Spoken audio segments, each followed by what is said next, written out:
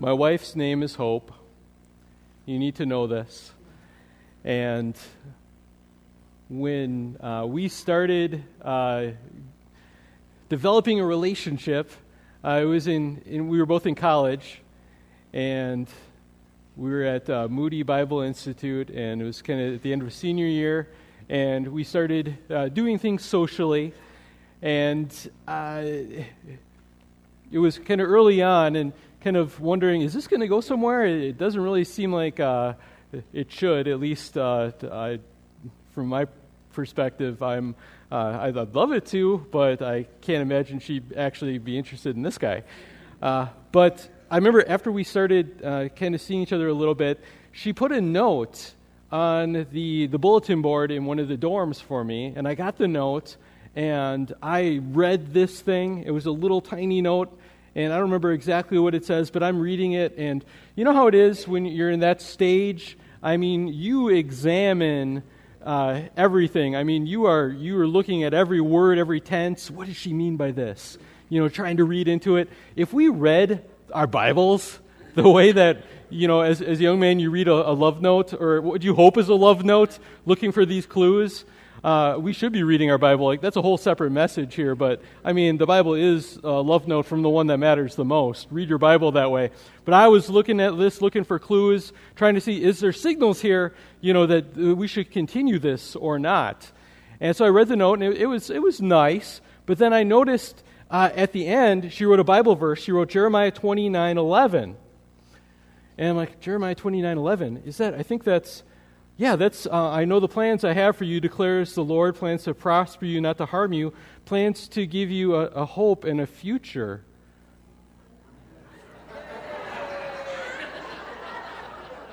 That's plans to give you a hope and a future. And she's putting this, all right, so I'm thinking, this is a signal, this is great. So, I call her up and, hey, this is your future, Colin. I didn't actually do that, but but I took this as a good sign, and lo and behold, it's been many years, and we have 4 kids, and here we are today. And I asked her once later on, I said, hey, that was great that you gave me this note and sent me that signal. And she said, oh, I didn't mean that. She said, that was just my favorite verse. Oh, well, I'm glad your favorite verse wasn't, something from like 1 Corinthians, 7. It is good for a man not to marry. I would have felt really shot down. But we are going to be looking at this idea of hope in Christ today. This message is living in hope. It was living in love last week. This week, living in hope. And in some ways, it's 4 different statements that are in these verses. And I see them all tied together by this idea of having our hope in the Lord. And this hope in the Lord being the fuel for each of these commands and these instructions that God gives us. So in your Bibles, turn to Romans chapter 12, looking at verses 11 and 12. Says, do not be slothful in zeal. Be fervent in spirit. Serve the Lord. Rejoice in hope. Be patient in tribulation. Be constant in prayer.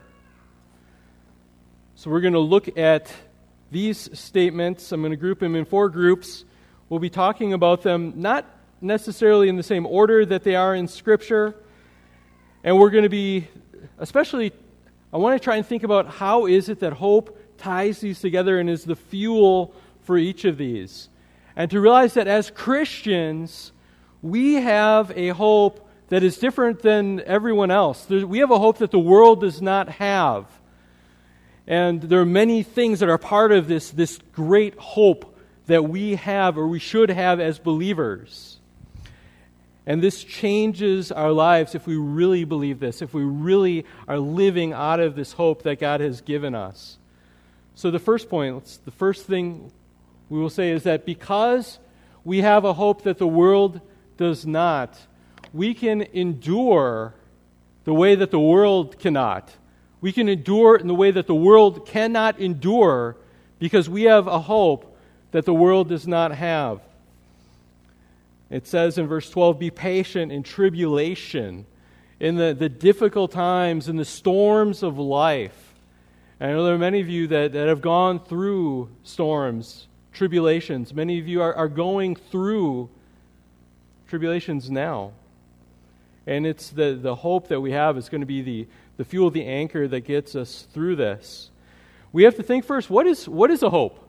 What does this mean? Because in modern usage, we use the word hope in a different way than the way that Scripture uses the word hope. It's close in meaning, but not the exact same thing. Because we'll talk about hope as being some kind of a wish, something that we hope happens, but maybe there's barely a chance at all that it's going to happen. You might hope that your team is going to win the tournament, or you might hope that you're going to get some promotion, and maybe there's not much of a real chance it's going to happen, but you're hoping for it. And that's the way that we use hope. But what we need to see is that when Scripture uses the term hope, most of the time it means something different, very importantly, different in a very important sense. If we think about some of the elements that make up what hope is, one, it needs to be something that's future. So you don't hope for what you already have. It's for something that you don't presently have, but it's something that is future. It's something that is a good thing. You don't hope for something that is dreaded. Okay, it could be future, but something that is dreaded. You don't, I hope I get to pay my taxes. People don't say that. Okay, you hope for something that is a good thing to you. It's an expectation, but what makes it also different, the biblical idea of hope, is biblical hope is a certain hope. It is a certain expectation.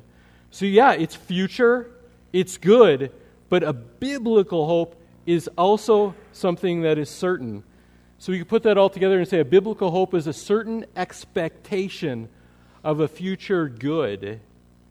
And we can know that it is certain because if it's anchored in God's Word, God who does not lie, God who does not fail, that this is something that you can count as a present reality even if it's yet to come, because we know that the one who promised it is not going to fail to deliver it to us. So it's an expectation, not a wish. So if we think of hope as something that helps us to be patient, even in our tribulation, even in the storms of life, well, what are some of these? What is part of this hope? What does the Bible say that the hope is? So I want to point you to some verses. You might want to jot down the references at least to these. And I would hope that some of these statements are things that you can look at, that you can think about, that you can allow to be fuel to the fire of your hope. And so these are things that we don't have to guess if these are our hope, because Scripture tells us many of these things that are our hope. One is the hope of salvation, of being saved. That there's a sense that when you have trusted Jesus Christ as your Savior, you have been saved, you are being saved, and you will be saved. There's a full and final salvation that is coming. But we're saved from the wrath of God. We're saved from condemnation. We're saved from eternity in hell. And we're saved for God and for being with Him forever. So we know that the hope of salvation is one. 1 Thessalonians 5:8 says, "But since we belong to the day, let us be sober, having put on the breastplate of faith and love, and for a helmet, the hope of salvation." We can also have this because we have the hope of justification by faith. Galatians 5:5 talks about this, saying that through the Spirit by faith we ourselves eagerly wait for the hope of righteousness. Some translations say a righteousness by faith, being made right with God, not because of what we have done, but because of this gift of righteousness that is given to us, that Jesus Christ earned in our place. We have the hope of eternal life. So it's not just that we're saved, but part of this is living forever with God. It's an eternal life, this quality of life that starts now and continues on forever and ever and ever and ever.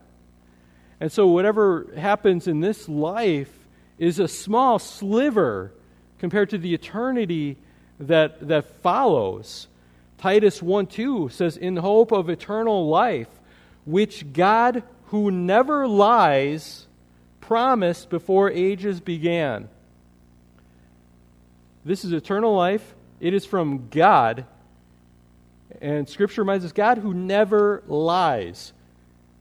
You've been let down at times by people that have promised things that they didn't intend to deliver. Or maybe they changed their mind and then they didn't deliver. Or maybe they didn't have the power to deliver. God is none of those things. God, if He says He's going to deliver this, God does not lie. God does not let you down. God always delivers on what He promises. He is a promise-keeping, covenant-keeping God. And therefore you can have this as a hope. Titus 3:7 also says, "So that being justified by His grace, we might become heirs according to the hope of eternal life."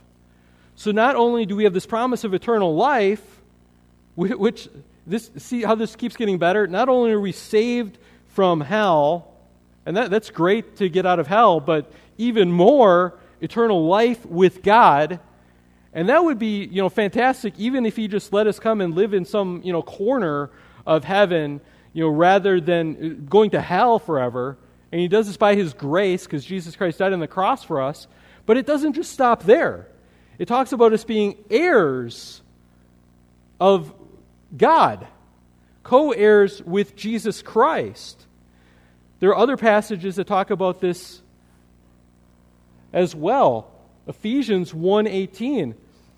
Paul prays to having the eyes of your hearts enlightened, that you may know what is the hope to which He has called you, and what are the riches of His glorious inheritance in the saints.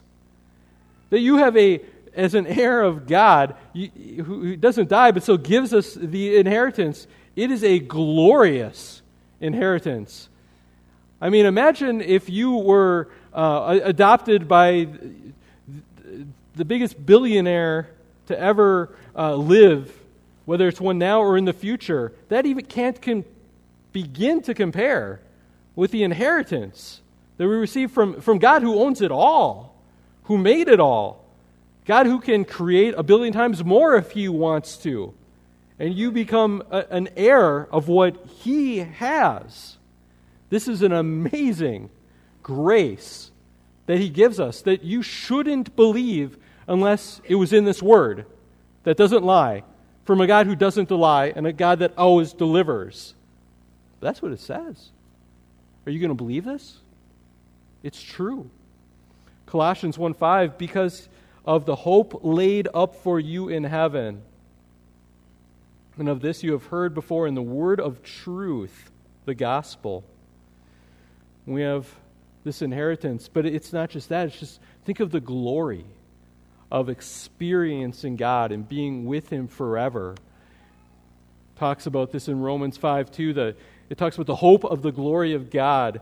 Through Him, through Jesus, we also have obtained access by faith into this grace in which we stand, and we rejoice in the hope of the glory of God. Colossians 1:27 also talks about this, the hope of the glory of God. You will not be bored in eternity. You will be thrilled more than you can possibly imagine. I don't know what thrills you now. I don't know what captures your heart, but it doesn't begin to match how amazed you are going to be forever and ever and ever in an amazement that never dries up, that never gets old, that is new and greater every single day for all eternity. It's what you get to look forward to as you're going through the drudgery of life. And maybe you're not in a storm, but maybe it's a drudgery and you're just clocking in, going to work one more day. You know what? You have this whole eternity of amazing to look forward to if you have Jesus Christ as your Savior. The glory of the new covenant, 2 Corinthians 3:12 says, since we have such a hope, it says we are very bold. This is the verse we're going to look at tonight, this passage for the PM service. I hope you're coming to that.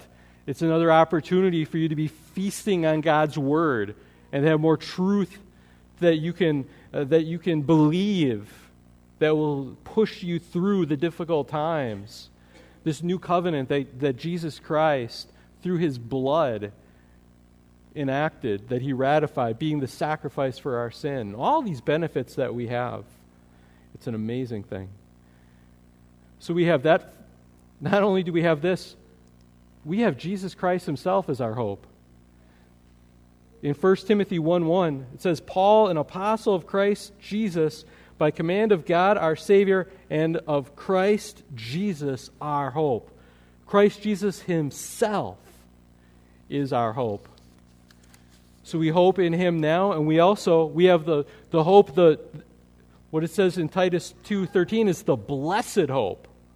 The blessed hope of His appearing, that He's coming again. Have you noticed that we live in a messed up world?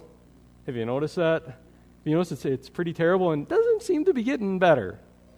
But there's going to be a time when Christ returns, when things are different. Every wrong is made right, when justice actually comes into this world. And so Titus 2:13 says, waiting for our blessed hope, the appearing of the glory of our great God and Savior, Jesus Christ. And through this helps us, we can get through the suffering of life, focusing on these things. We also look at, I'll turn to this in a second, but Romans 8:18 through 25, there's so much in this passage. Because we're looking at the book of Romans. He's talking about rejoicing in hope and all this, and connecting it with suffering. This is not the first time in the book of Romans that he's talked about hope. And it's not the first time that he's connected it to this idea of suffering. Great passage in Romans 8. It says,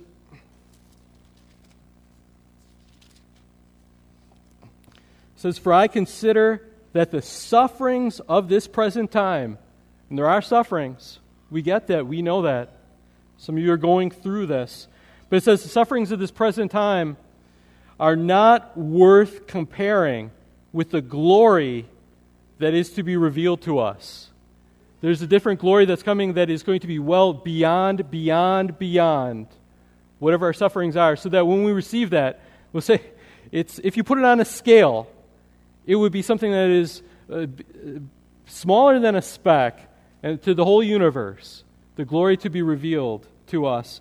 For the creation waits for the eager longings of the revealing of the Son of God.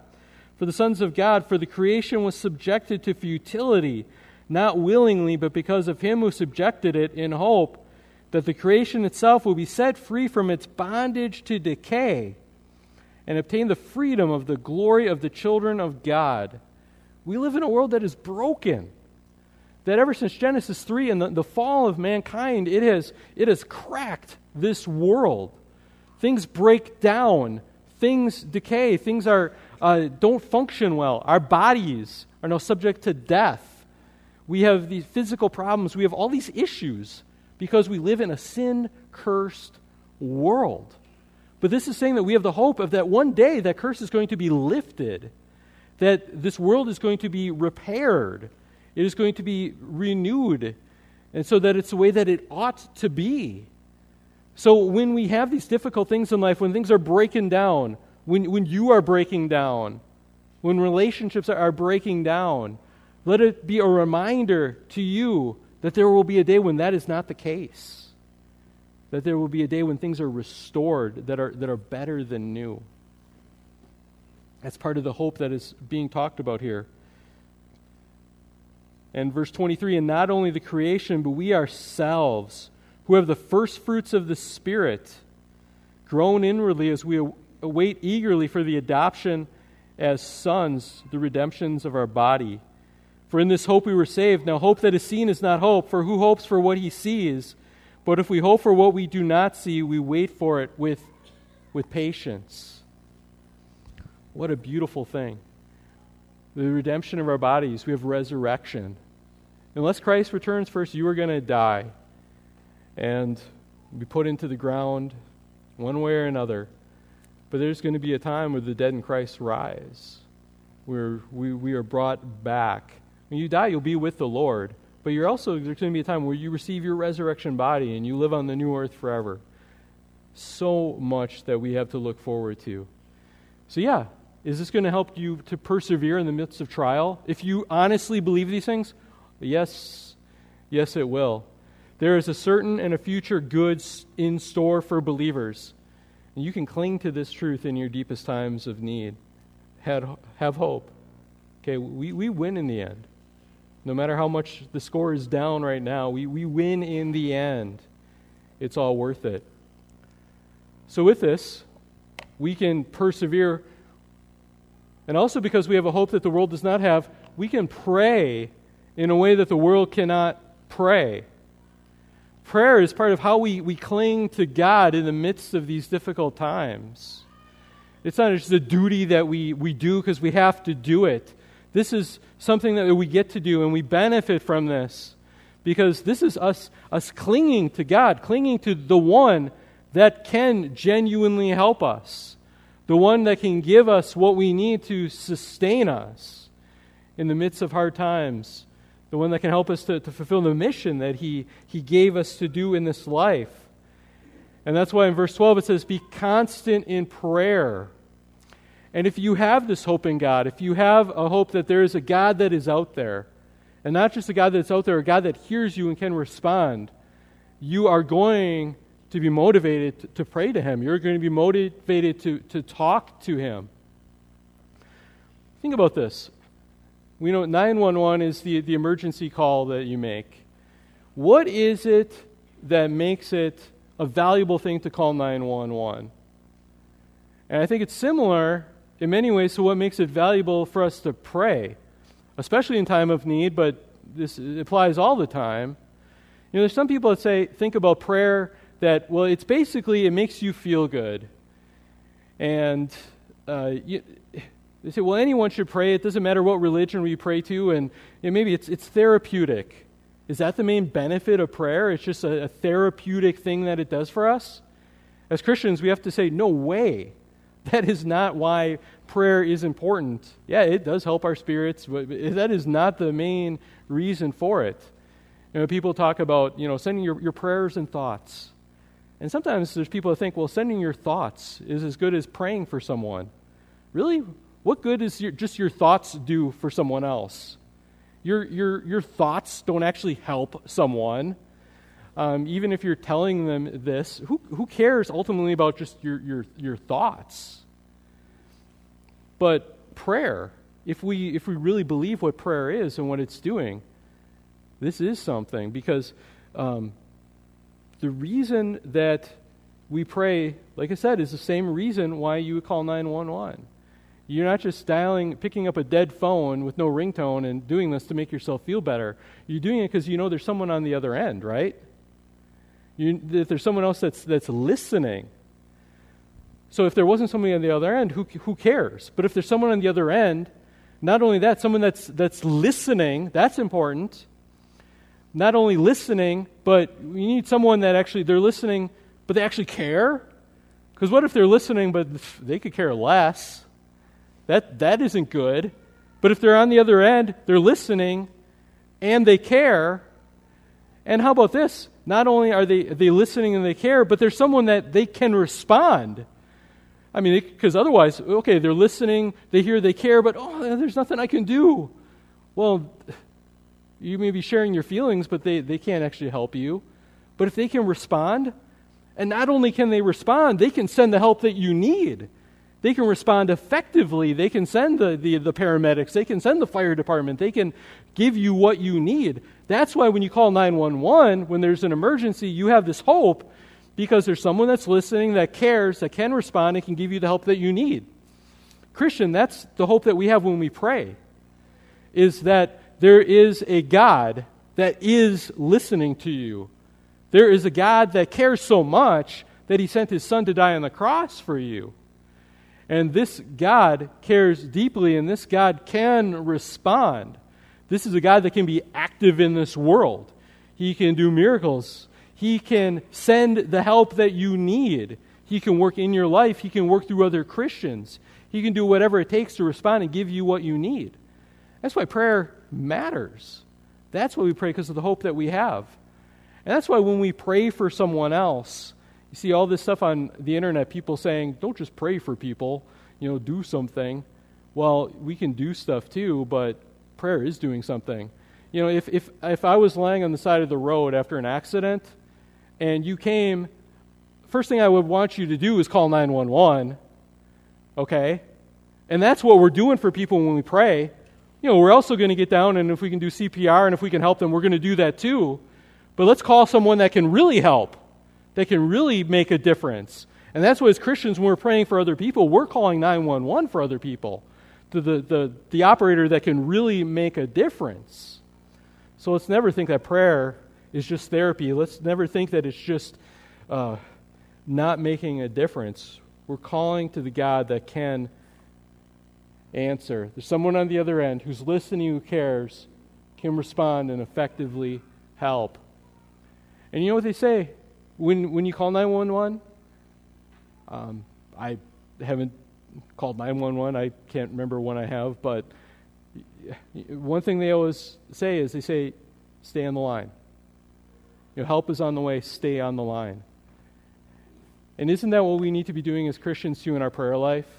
We're not just dialing in, hanging up. Stay on the line. You have a God that is allowing to have you'd have constant access to Him. It's not as if you're jamming up His signal so no one else can get through. He can handle 8 billion people if they all want to talk to Him at once. He's got this. He's okay with having the line open. He wants you to stay on the line with Him. So let's be constant in prayer. Sometimes it's going to be the bigger prayers. Sometimes it's ones we think through. Sometimes it's just, God help me. And that's all we can get out. But stay on the line. Be constant in prayer. There's other things we could talk about. It's not just asking God for our needs. Some of you you've heard of the ACTS model: admiration, confession, thanksgiving, supplication. Make all of these a part of your balanced prayer life. That we're admiring Him. We're telling God how great He is. We're worshiping in prayer. We're confessing our sins to Him. We need to do that. We're giving Him thanks for the things that He has given us. And we're asking Him to supply our needs. Prayer basically is talking to God in a personal relationship with Him, knowing that He hears you. What a blessing that is. And it's based on the hope that we have this God that hears and cares and can respond. But as I said, we don't just pray and leave it at that. And I can't believe that people actually would think that that's what Christians do. But, because it's not what we're called to do at all. Yeah, when people are hurting, when they're in trouble, we'll call 911 for them, but we're also going to do everything that we can that is in our power to help them out, to give them the need, what they need at that moment. And so we are also called to serve God. And so because we have a hope that the world does not, we can serve the way that the world cannot. We can serve the Lord. We can make a difference in other people's lives for God because we have this hope that propels us forward to do this. Verse 11 says, do not be slothful in zeal. Be fervent in spirit. Serve the Lord. And there's some animals that they get a bum rap. Those poor sloths and slugs. Don't be a sluggard. It's like, oh man, they can't help it that they're slow. But we're not supposed to be like that. Sluggish in zeal. Oh, when do I get around to it? Oh, don't have the energy to do anything for God today. We're not supposed to do this. This passage can be translated in zeal, don't be lazy. Martin Luther translated it, be not lazy as to what you ought to do.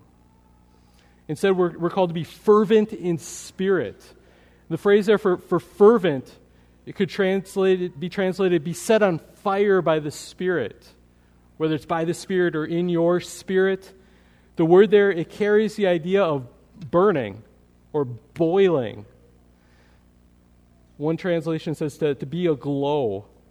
Literally, it could be on the boil in the spirit. Spiritual heat, it needs to result in action. You can't just say, I'm going to be all excited for God. I'm going to go to church. I'm going to get all worked up. I'm going to be all on fire for Him. We should, but it needs to be a heat. It needs to be a boiling that the heat gets produced into steam that makes the locomotive go, that results in action, that moves us forward in the life that we're supposed to be living. It needs to lead to actual service. Otherwise, non-serving enthusiasm, that's just self-centeredness. That's just making ourselves feel good instead of using that to propel us forward to serve God. We need to be doing many things for God with intensity, with passion. And it's going to take sacrifices. Serving God results in, it's going to take sacrifices. There's things that you're going to have to do that you don't want to do. It's going to mean sometimes sacrifices of your finances, of your free time. It's going to mean sacrificing your comfort to do things that you are not comfortable doing, but you know that's what God wants you to do. And the sacrifices of service, they're motivated by hope. If we have this hope that the sacrifices now are worth it in the future, that's what causes us to do this. It's like investing now so that we have something greater later on. Why does the farmer go through all that work? It's a lot of work to prepare the ground, to till the soil, to plant the seed, to do all this, when all you have to see for it at the end is a bunch of moved around dirt that supposedly there's seeds underneath. But they do it because they know that there's a hope that those seeds are going to germinate and grow and it's going to turn into a crop. We serve in the same way. We plant the seed. We do what we need to do because God is going to work through this. And He's going to change lives for His glory. So in order to serve, in to sacrifice, we need to be able to look forward to something greater on the other side that makes it worth it.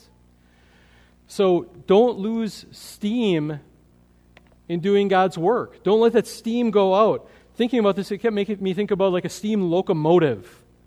You get this heat that's in the firebox, and it heats the water in the boiler and causes steam, and you have this massive locomotive pulling tons and tons and tons down the road, or down the road, the train tracks. Obviously, Paul didn't have this in mind, but just thinking about this a little bit, it's like we need to keep the firebox of our heart. We need to keep the flames going there, to keep the steam from going out. We don't want to lose steam. So if you think about this, think about your life as being like this locomotive. Okay, so the firebox is your heart. And you got to keep the flame going in there so it creates the steam to move your life so you can be action.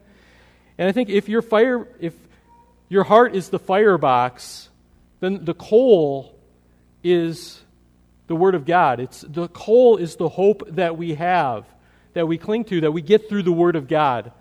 And prayer, reading the Bible, is the shovel that takes this coal and puts it into the firebox of our heart so that we don't lose steam, but instead we have more steam, we have more energy to be living this life that God calls us to. And if you started to lose steam through prayer, prayerfully reading this Word, be shoveling this into your heart, into your firebox.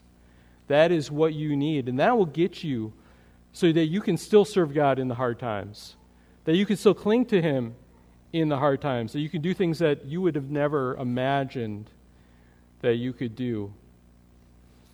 Titus 2:13-14 says, waiting for our blessed hope, the appearing of the glory of our great God and Savior, Jesus Christ, who gave Himself for us to redeem us from all lawlessness and to purify for Himself a people for His own possession who are zealous for good works.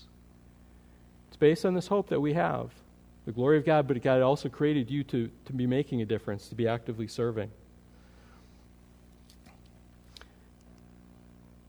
And finally, because we have a hope that the world does not have, we can rejoice the way that the world cannot.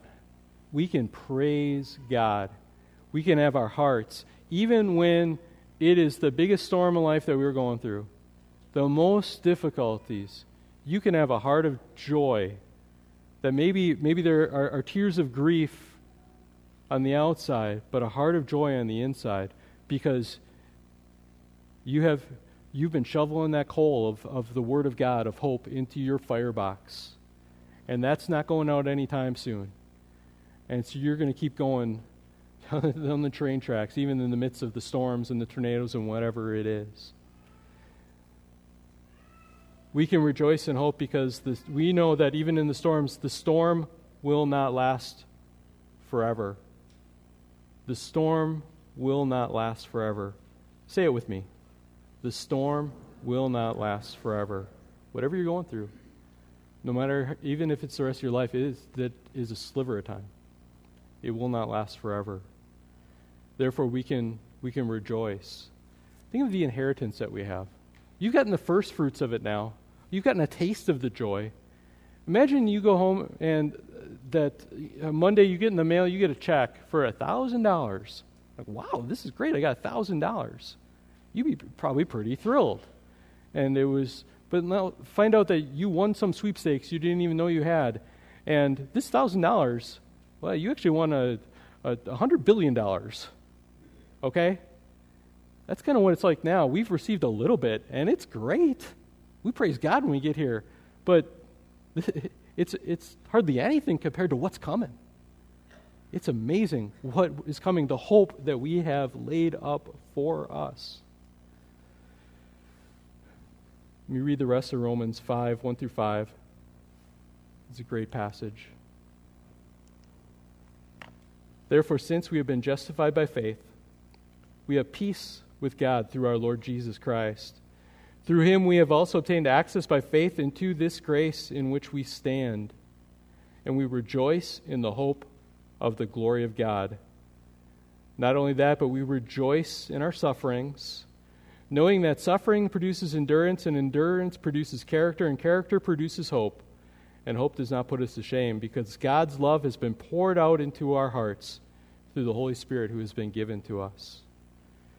No matter what storms you have, no matter what you're going through, remember that, Christian, you can still say, yeah, but I'm saved. But I'm saved by God. And you know what? Maybe you're here and you're not saved yet. Maybe you don't have this hope right now. The thing is, you can have this too. And you can walk out of here with this hope in your heart.